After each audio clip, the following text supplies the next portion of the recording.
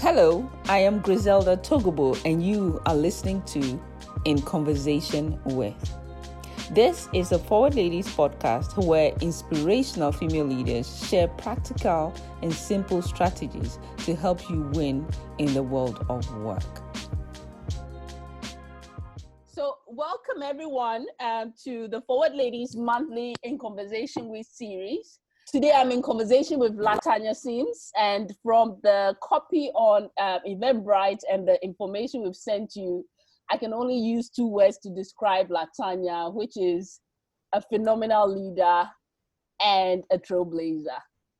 So if you've been paying attention at all to anything at all happening in the leadership space, you know that there are very few female leaders, let alone leaders from the Black and ethnic minority background. So I'm so delighted to have Latanya here today because she's had a phenomenal career within the U.S. Navy Corps, and she's going to share some lessons with us today. The structure of today is very informal, so we'll be laughing a lot. We'll be getting as personal as we can. It will be very authentic, and I hope that rather than just have the two of us talking at you, you will also engage and post your questions and your contributions throughout the session.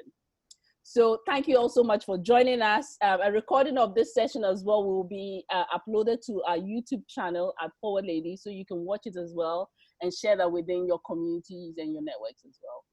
So thank you. So Latanya, thank you so much for making time for us. You're very welcome, and thank you for having me. It's an honor, particularly to be a part of your effort to expand your Forward Ladies network. Fantastic. So Latanya and I met last time I was in the US in Dallas. She spoke to a cohort of our women on our leadership program, and I was absolutely blown away. And I was blown away because of her style, because of her track record, but also because of her authenticity. So you may be wondering, why is Griselda so inspired by this woman? Latanya, can you give us just a potted history, very quickly, a bit about your background, just so people can get a sense of what you've achieved? Well, you know firsthand, you're not going to talk about achievements per se in that way, but I grew up in Fort Myers, Florida, and it was a very formidable childhood, and having the opportunity to do this, of course, you prepare and you read and you hear from people, and so I've heard from people from very early on from home. Which is great, and particularly as my mother and my brother had also shared the event information, so that's been great. And I went to school at Florida A&M University, undergraduate, and I see one of my professors that is also online, that is also Laverne Wells Bowie. And so that very much feeds into my story, and that is I've had wonderful people and very strong Black women along the way that have helped me and shaped me and formed me, and it's a part of who I am, right? And so I went to architecture school, and while I was the tail end of architecture school, I joined the Navy to help continue paying for school, and I joined the Navy again to help pay for school. And then I ended up staying for 26 years. Yes. And in that maturation along the way, I met and served with some of the most intelligent, brilliant, very down-to-earth people that you could ever imagine. And so I'm just a subset of that. And I represent them. 3 years ago, I transitioned out of the Navy. And my original plan was to pursue my art and graphic design, and I sort of got sidetracked from that for a little bit, but that's okay, because in that time I was still doing design and construction at that point. In that time I also met some very wonderful people, one of which I see that's also online, Debbie Burkhart at Northwestern University. And so after almost 2 years, I decided to, I figured if I only have one shot at this thing called life, I might want to pursue this art and graphic design thing. So that's what I'm doing now. Oh, fantastic. So I'm sure every time I speak to people, one of the things that people tend to say, particularly women, is that I am not cut out for leadership. You know, I'm not a leader. So I'm intrigued to know how you made it to the point where you were the captain of the U.S. Civil Corps, because looking in front of you, ahead of you, there were no women at that point. So what inspired you to keep going to get to that point? Well, there were women, and let me clarify something. And I just want to say, I don't represent the Navy, right? These views are my own, but there were women. As a matter of fact, Lori, who you said hello to in DC, Lori and I were in the same basic civil engineer corps class. So we've known each other since 1993, right? Yeah. And so Lori and I, in my career, sort of paralleled each other, and we're friends to this day. So, but there were women that were ahead of us that also befriended us and watched out for us, gave us advice and things like that. I mean, we had a female leader in the Civil Engineer Corps rise to the pinnacle, which is what we call the Chief of Civil Engineers. Her name was, she was an admiral, two-star admiral. Kate Gregory is her name, Admiral Gregory. Again, you know, they had no problem in reaching out and guiding people. But in terms of where I found myself, to your point, so there was one that I was aware of. There was one officer who made it to commander, which is the rank below captain. And then there was another Black female that was also ahead of me that ultimately transitioned to the reserves. Yeah.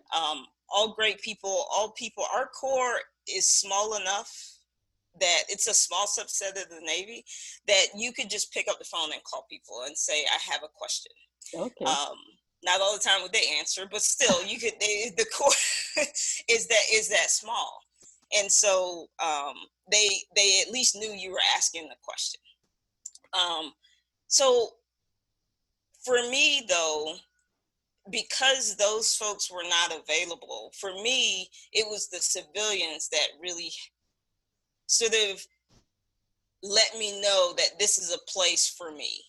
And it wasn't in a direct sort of way. So my very first tour, Norfolk, Virginia, there was an office, and in my view, is probably one of the best construction offices in the Navy. There was a young civilian engineer, Black guy, who said, he would say, hey, ensign, right? So I was the lowest rank, right? He would say, hey, ensign, grab your hard hat. Let's go out. And we would ride the construction sites. And Rob White I would just be in the background, right? So Rob would just be telling, you know, I could see how he interacted with contractors and his inspectors and how he talked to people, how they respected him. And it was a lesson, not only in how you interact, how you can positively interact with our contracting partners, but also how you treat people when they're new, mm-hmm. Right? I mean, again, I'm the junior person, and he would say, go grab your hard hat, let's go, we're going to the construction sites. And he wasn't, I mean, Rob's not that much older than me, but still, it meant something, right? It meant that, hey, you belong here. And then there were contract specialists, the ladies that put together, and there were ladies, most of them were ladies, that actually put together the contracts, actually, you know, would ask my opinion. They would invite me out to lunch. All of these were civilians. And they, from that very early on, were the people that helped me know that, hey, you can be comfortable in your own skin. So you talk about belonging.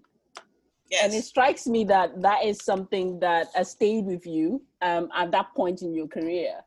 So we're living in a time now where, it's coronavirus, COVID-19. I think we're all probably in lockdown or working towards a lockdown or coming out of a lockdown. And we've seen, society very divided in terms of people feeling they don't belong in different places or in different countries, depending on how the leadership of in certain spaces make people feel. So what would you say is the most important thing a leader can do to make people feel that sense of belonging that can bring us all together in these times? That's a good question. As a leader, you have to tap into those ways that speak to people. So in the Civil Engineer Corps, for instance, one of the things that is very big is playing ultimate frisbee on Fridays for physical training, or that's like a thing to do. Another thing to do is drinking. Imagine that, right? Drink. And you don't drink. Drinking in this, right? And I don't drink. Yes.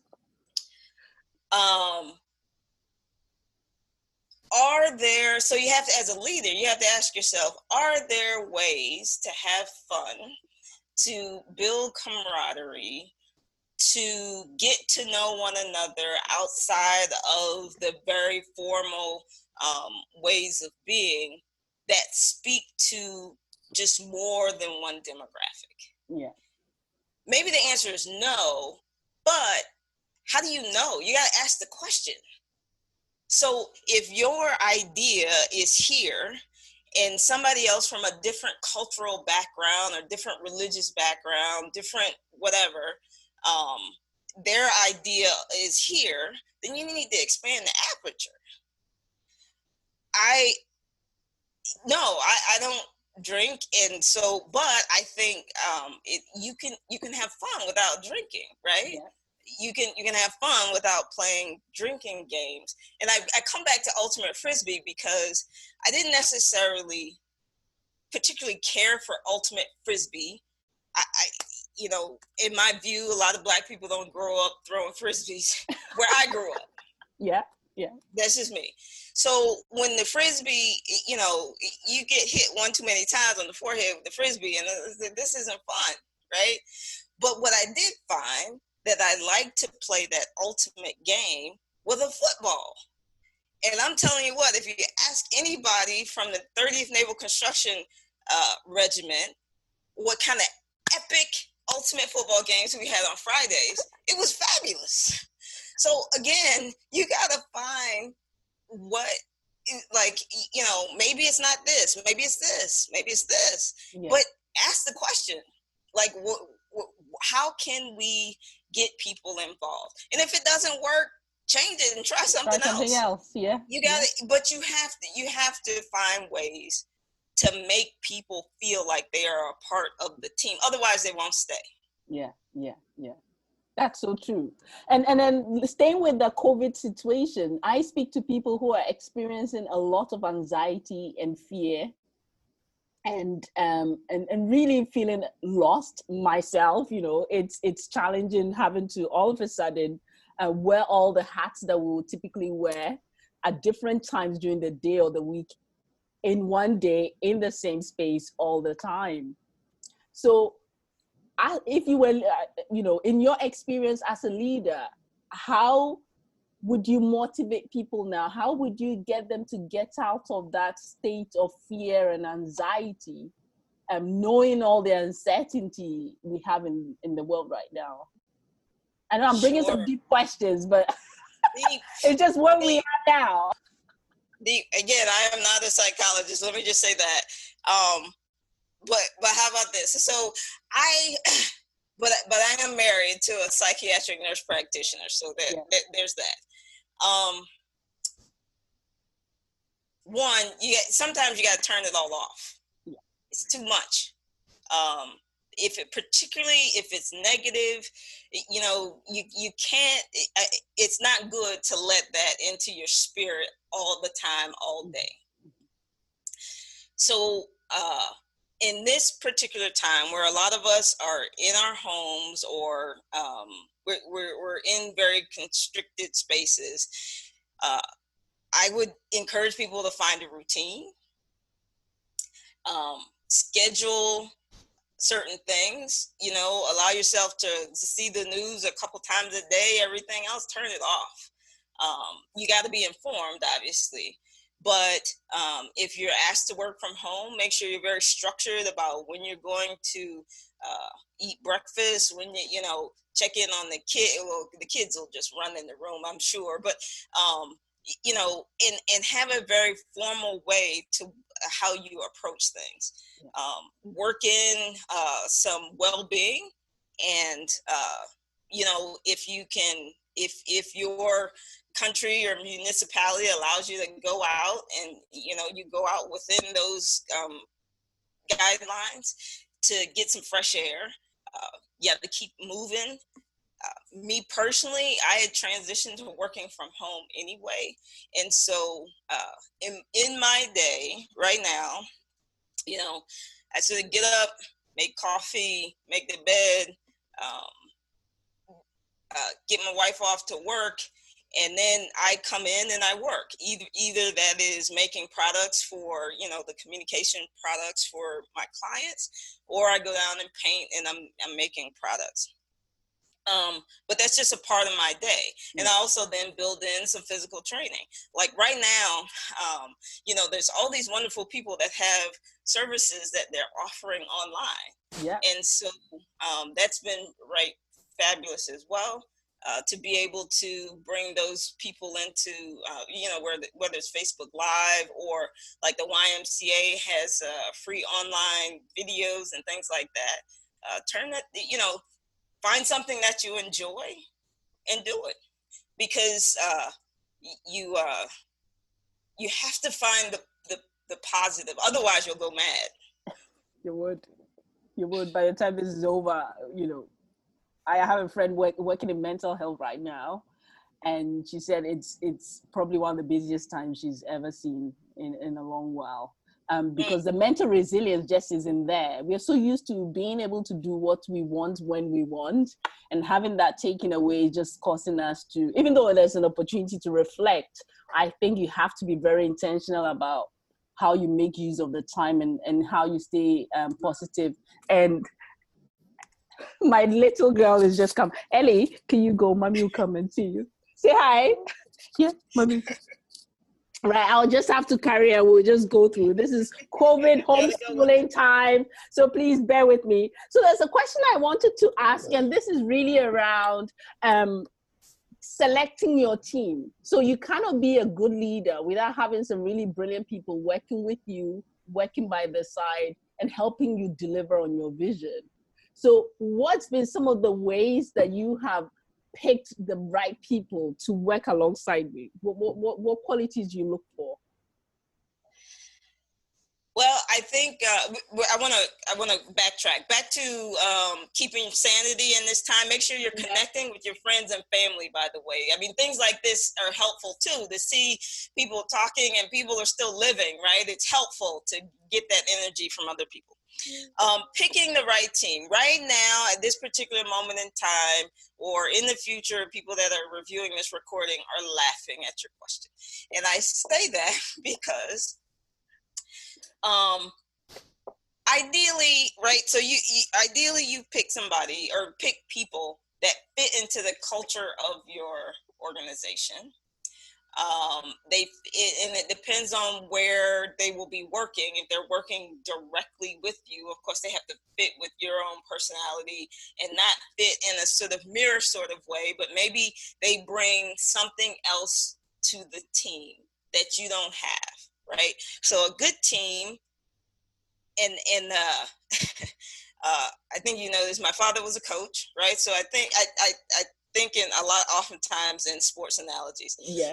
A good team has different players, and every player has their role.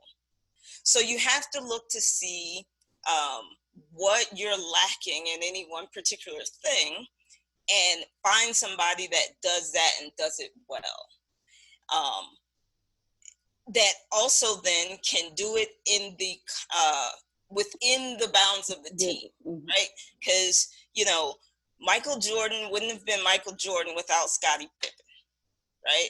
He wouldn't have been without the coach, right? Phil Jackson. You need people to deliver the ball. You need people to shoot the ball. You need people to play defense really well. So on a you know, take that to in the military context, you need people who are able to analyze numbers. You need people who are able to communicate really well. I would say for me, because I am, I'm way on the introverted scale. Yeah. I don't necessarily need an extrovert, but I need somebody who is also then looking at the vision to say we need to get people together, because that's not my first inclination. my first inclination is to go within.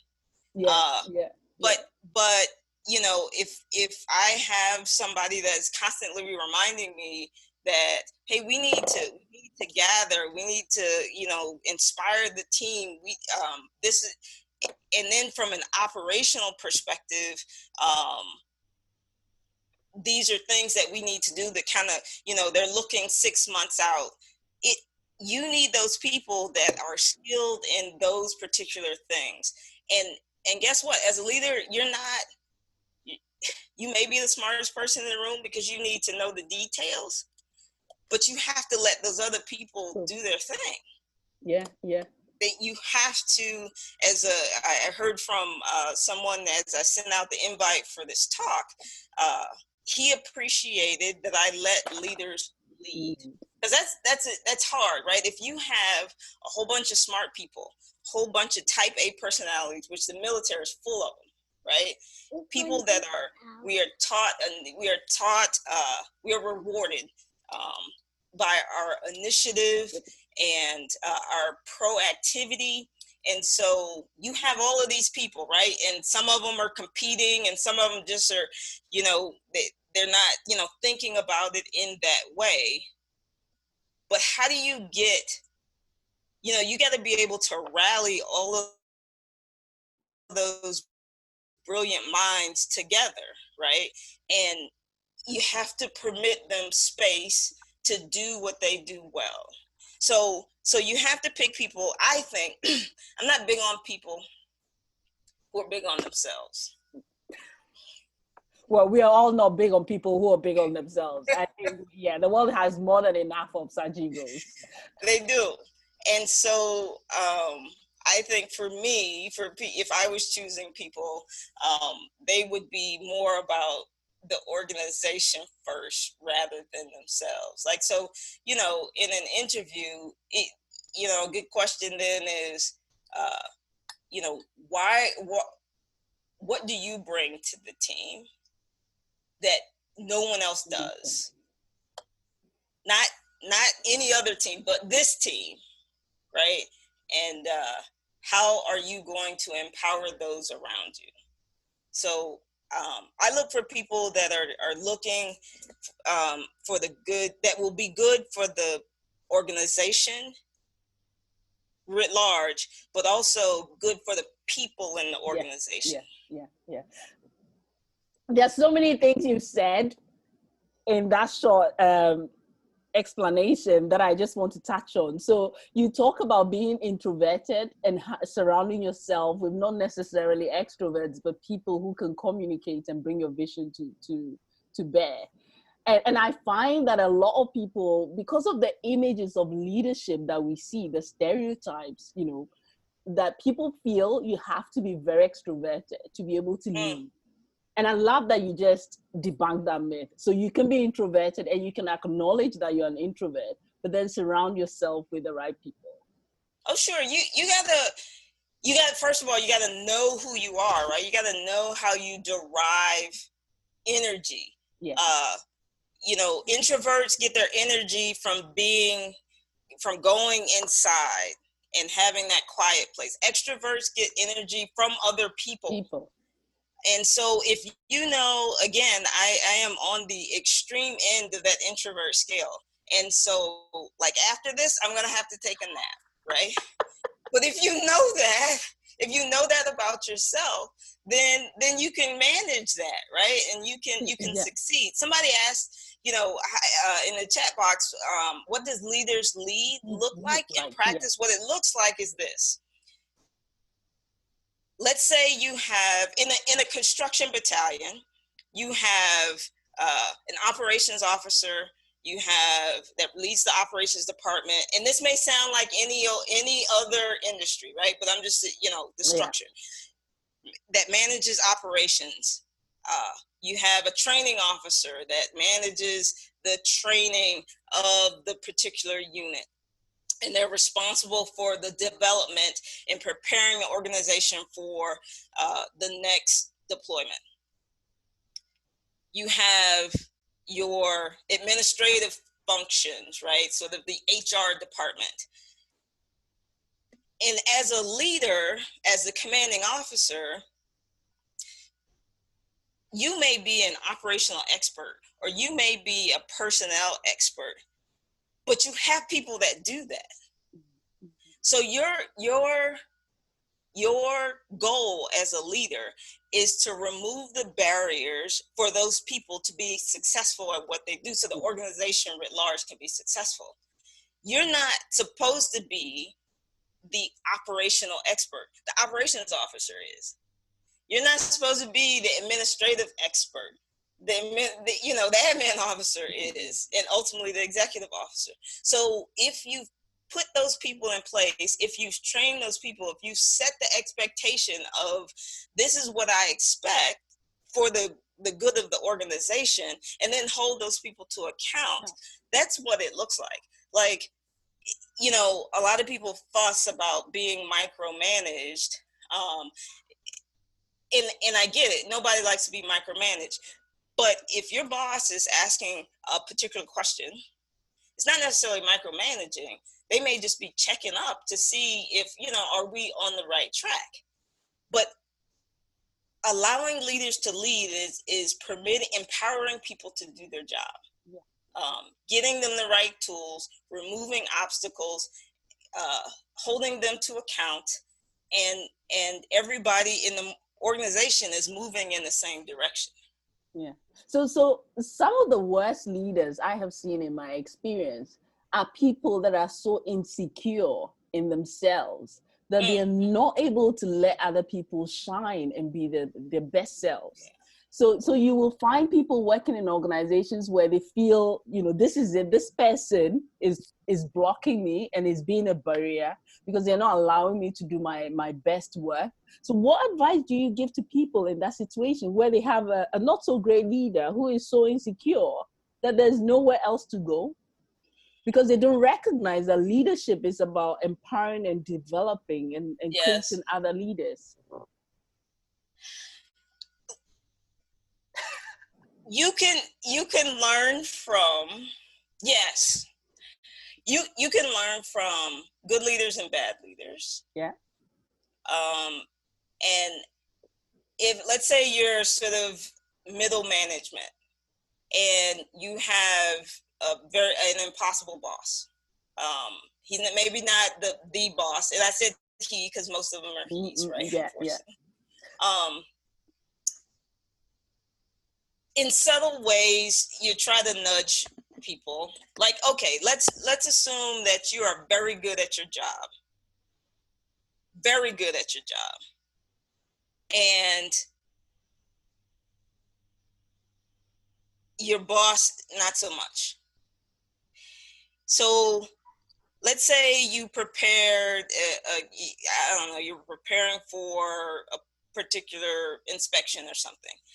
And you prepared sort of the read ahead, you prepared, your department is pristine, all of your numbers, your reports, your people are trained, they know their jobs as well. And your boss is not so much. It's not. So what you can do is you you sit with your boss and say, these are the things we've done. This is what I've done. Here's how I have prepared. My recommendation is this, that we I think we can export, your report to another department, so that we all are speaking with the same voice. And if they take that advice, that's great. If they don't, that's not on you as a person. I found that, sometimes I would, throw out ideas. Hey, I've prepared my team and this is how we're doing it. Hey, boss, you plagiarize all you want and we can. And sometimes they take the advice, sometimes they don't. But you have to be okay with what you do as an individual, right? If you are bringing your level best every single day, you've provided great products, your team is squared away, but your boss is a train wreck, you either get comfortable with that or you go find another boss. That's it. That's fantastic advice. Yeah. I don't advocate for people going around quitting their jobs, but you do have to be comfortable, right? If your boss is a tyrant, if your boss is they don't listen and all those sorts of things, all you can do is bring your level best and make sure that your level best is, no kidding, like whatever your craft is, you have to be exceptional at that. And then when you provide your recommendations, they're sound, they're based on data and analysis. And then you take it and say, hey, boss, here it is. You can export it to the rest of the organization. They can either take it or not. And in these times, I realized that, at least here in the U.S., people are starting to, be furloughed and laid off, and it's very uncertain, and I get it. So please take that in context, right? You should, most of us want to eat. Most of us want to have a roof over our head. So take that in context in the times that we have, in the times that we find ourselves in, and make sure that, if that's not the right boss for you, make sure you're laying out a plan and figure out how to, course correct. Yeah, because I think one of the things I keep telling people is that it's more important. The person you choose to work for is more important than the job, because you cannot change the person overnight, but you can always tweak your job and do a different job within that organization. So make sure you're picking the right boss, the person that inspires you, because you will be at your best as well. So I have seen a lot of great managers and some good leaders, but very few great leaders. And so in your experience, having worked in the Navy and some of the people you've had to deal with, what do you think is the greatest barrier to moving from good to great? Who's that? Jim Collins, right? Good to great. Well, I will define it this way. The barriers. I wouldn't define it as a barrier. Here's what I think makes a great leader. Yeah. A great leader understands that they set the tone. Right, wrong, or indifferent, people are watching. They want to hear from you. They take cues from you, whether you're speaking or not. It is what you are doing. So good leader, great leaders set the tone. I think also, in my view, and some people would, this is probably up for debate by some people, but I think great leaders also demonstrate humility. I agree. To your point about empowering people, I think if you don't get out of the way and allow people to grow and develop themselves and make their own mistakes. Now, granted, if it's a life or death thing, it's a whole different, that's Yeah. not what we're talking about. No. Sometimes you got to step in and say, you know, we're not doing that. You're going to get people hurt. That's not what I'm saying. So please be clear in that regard. But be humble enough to say that there may be somebody that's smarter than you and they have something else to offer that is better, that will take us to another level, right? Great leaders build trust. Like, people will trust them inherently with anything, right? And so when you build that trust, let's step back a minute. I talked about people in setting the tone, and people are watching what you say and all that. What comes out of your mouth matters. I know. I had a shock with that when I realized that everything I said just happened. I was like, no, I was just, I was just thinking. Thinking out loud. No. In the Navy, they always sort of remind in commanding officer, executive officer school, they remind you that, be careful what you say, because of course people can take that and they may mean that literally, right? So you got to be careful, you got to be measured, be thoughtful about what comes out of your mouth. In that way, you're building trust, right? So when the rubber meets the road and it really gets important, right, that you want people to really, no kidding, what I'm saying matters, you have had to build that trust before that, before there's a pandemic. What you say matters, right? So people have to be able to trust what's coming out of your mouth. I think the other thing, and I probably should have started this after set the tone, one of the things that I think is absolutely critical is a great leader listens. Yeah. Our pastor, Brad Braxton, says you listen with your third ear, like you're attuned very acutely to what people are saying and what people are not saying. So not only are you listening to the people that are sitting in the room, you're listening to the people that are sitting in the mail room,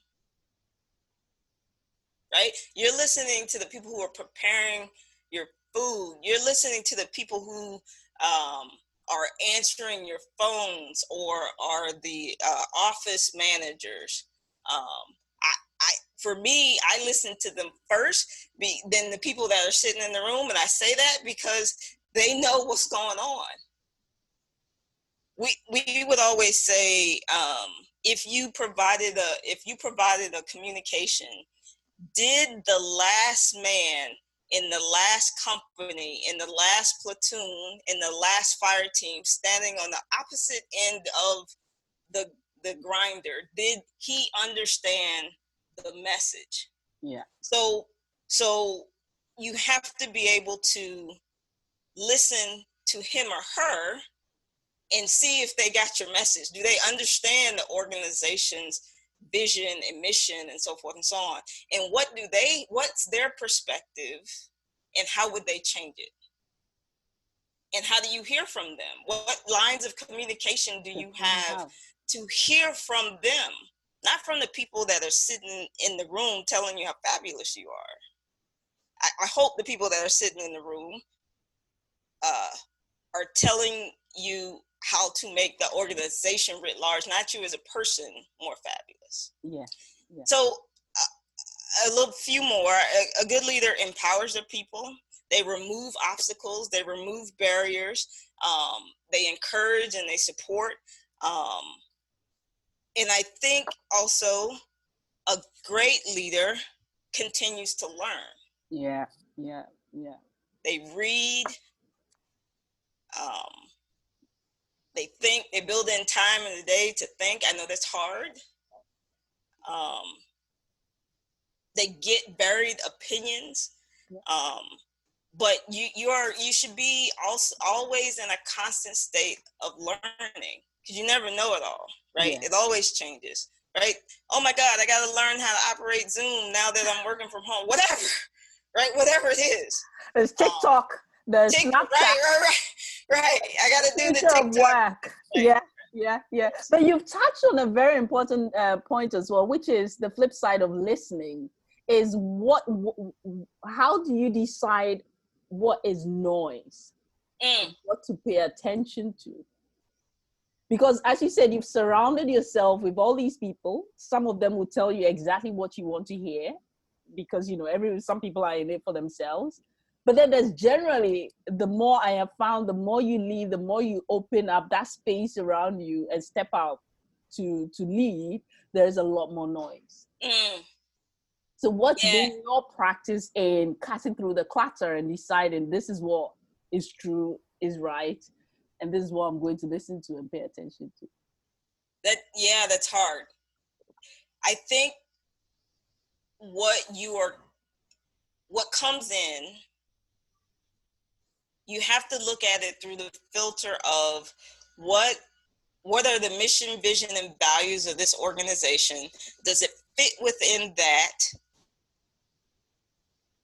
If not, it goes right in the trash bin. Is it something that needs immediate attention that will, no kidding, improve the lives of our people like today, tomorrow, like 2 weeks from now?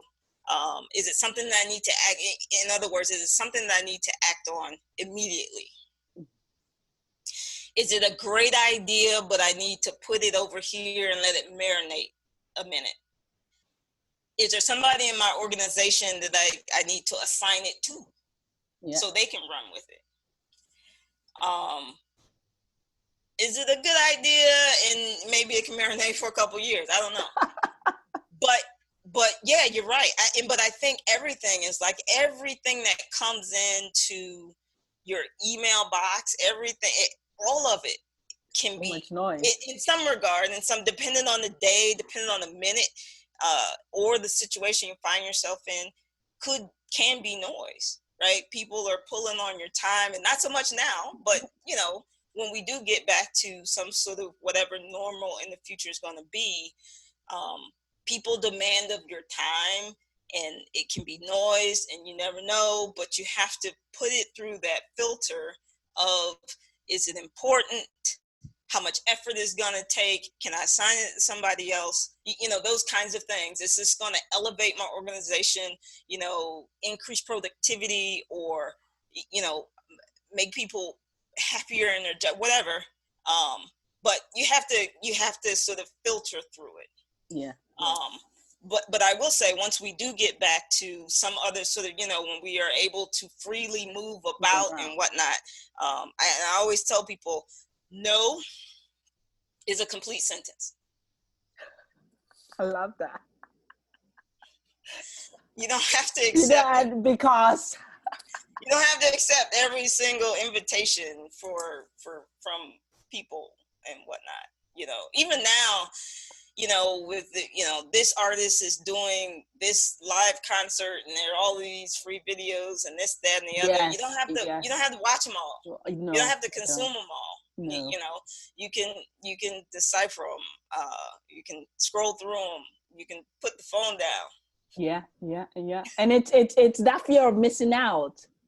It's that fear of missing out because you're not being very intentional about where you need to grow.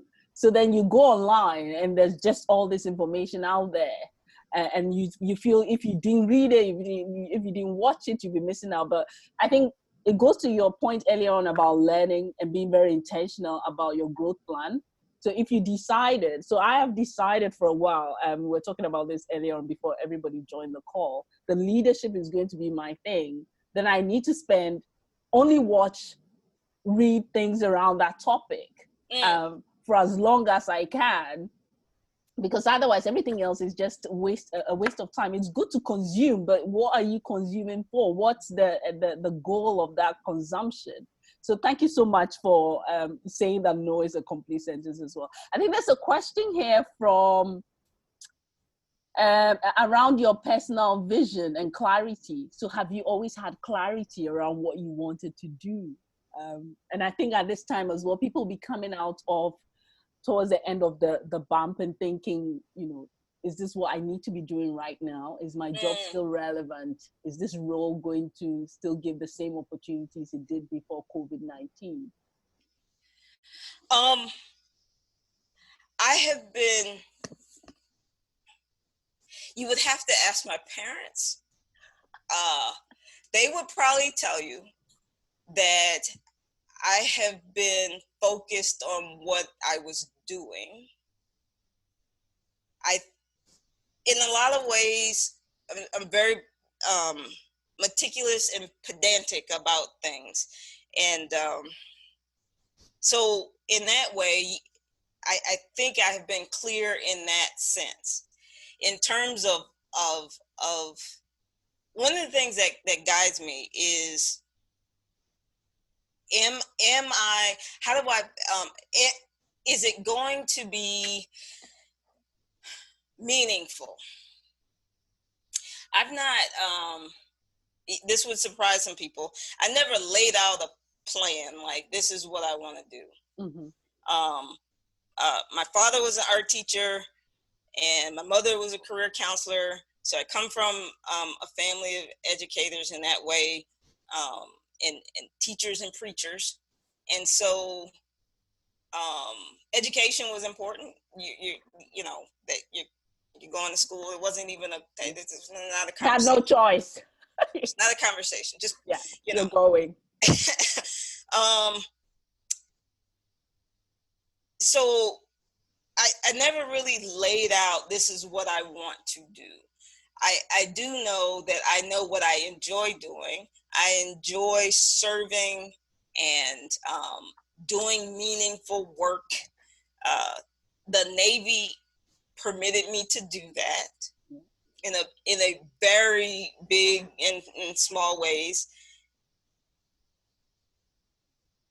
And I kind of, because I didn't necessarily have a plan, when opportunities came along, I could look at them in the filter of, is this going to be meaningful?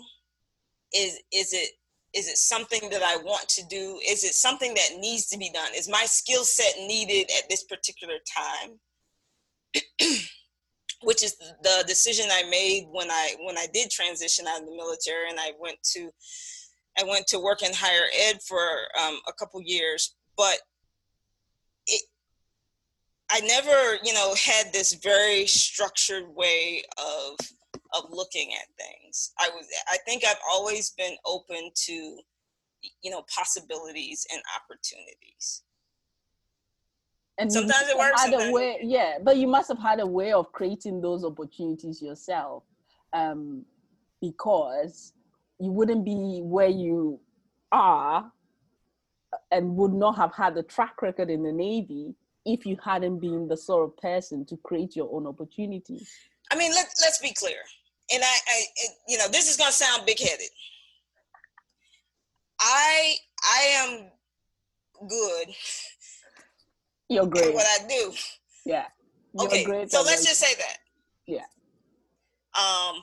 Here's what has been a blessing for me, and that is, people recognize that if you have LaTanya Sims, and this is where I would try, if I was advising somebody like a junior officer, I would say, people would say, if you have LaTanya Sims on your team is going to be exponentially better. Fantastic. And so why is that?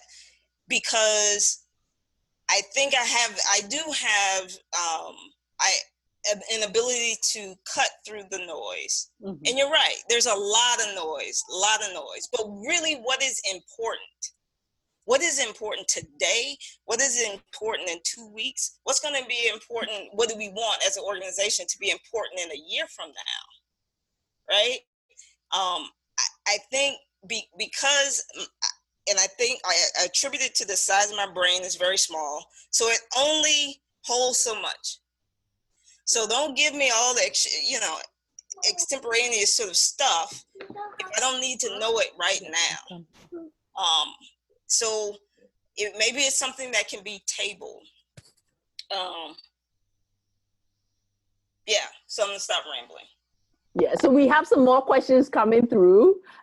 We were hoping to keep this to 45 minutes, but I could keep going for ages because this is what happens every time I talk to Latanya. My mind gets expanded. I learn so much and I just want to keep it going. So there's a question here. I think there's a question from Michael. Would you recommend that college graduates consider joining the Navy Civil Corps? So I will tell you that Michael is like laughing his buns off right now. Mike is one of those people. Remember I told you about wonderful people that I meet along the way. Yes. So Michael and I met when we were in undergraduate, like at Florida A&M University. He leaves Florida A&M, he transfers schools, and he finished at another school. But ironically, we both joined the Civil Engineer Corps. And we were interns together in San Diego. Yes, Michael. I would encourage people to join the Civil Engineer Corps, and here's why. Yeah. I think so. The Civil Engineer Corps in the U.S. Navy is roughly 1,260 some odd people, right? It's somewhere generally hovers between 1,250 and 1,300 people. So it's a very small corps that provides a lot of opportunity to lead, a lot of opportunity to see places you may not have ever seen, an opportunity to serve with some of America's best and brightest. Mm-hmm. And even if you do, like I intended to do initially, 4 years and be done with it, and a lot of people join and they want to do 4 years, and that's what they intend. That's the plan, and a lot of people end up staying more than that. However, if you do those 4 years, and just those 4 years, you will become, the 1% of the U.S. that serves in the military, and not a lot of people do, right? So you'll be in that sort of special breed, but also I will say that you join a very special family. Yeah. So yes, you should, if you have the opportunity, I think you should serve in any way you can. Fantastic. So Latanya, if you have any more questions for Latanya, you can type them and I will try and get it to her and she can try and answer them at another time. But I think you would join me in saying that this has been absolutely amazing session. We should all be seeing ourselves as leaders. We should be putting ourselves forward to lead. Because the world needs us. The world needs great leaders. The world needs authentic leaders. The world needs leaders that look just like you, so that people like my little Ellie can feel that they can also be everything that they ever want to be. So that is my little contribution to the leadership conversation and to the leadership space. And I am challenging Latanya, Captain Sims, to put her experience in a book that we can all buy and read. And I'll be the first to promote that book and to share that with everybody in my network, because I think knowledge and experience like this needs to be shared more widely with everybody else. So I'm going to hold you to that. I'm going to hold you to that promotion. I will. Why wouldn't I? It's been absolutely amazing. So Latanya, anybody listening to this call now, last words, and they're thinking, what book can I read? How can I take this further? What would you say to them? What resource would you direct them to? I read a lot. I think a book that sticks in my mind from a leadership perspective is probably Simon Sinek's Leaders Eat Last. It is based on the premise that as a leader, it is about your people, preparing them to be leaders, and looking out for the organization, right? In that book, he says that what if we judge a leader not on what they do when they're holding the torch, but on what happens after they pass it on? Brilliant. So I'll leave that there. Yes. So thank you all so much. So this webinar, as I said, will be uploaded to the Forward Ladies YouTube channel. You can watch it, you can share it. It's freely available for everybody else to watch. And if you're interested in finding out more about our organization and the work that we do, I really encourage you to sign up to our website. It's a free membership. We do have a premium level. Where we do these webinars, we offer workbooks and training and leadership opportunities for you to develop. We don't just want to develop in any way, shape, or form. We want to create more leaders, more diverse leaders. So thank you so much for joining us, and thank you so much, Captain Sims. Thank you. Thank you. Thank you for all the wonderful work that you do, and thank you everyone that tuned in. I really appreciate it. I really appreciate you all being here. Yeah. So thank you. And please, I hope to see you next month on the next webinar. And take good care of yourself. Stay safe. COVID is not going to be forever. Life will resume soon. And we just need to take care of ourselves so we can be back up and running once life comes back to normal. So thank you from myself, from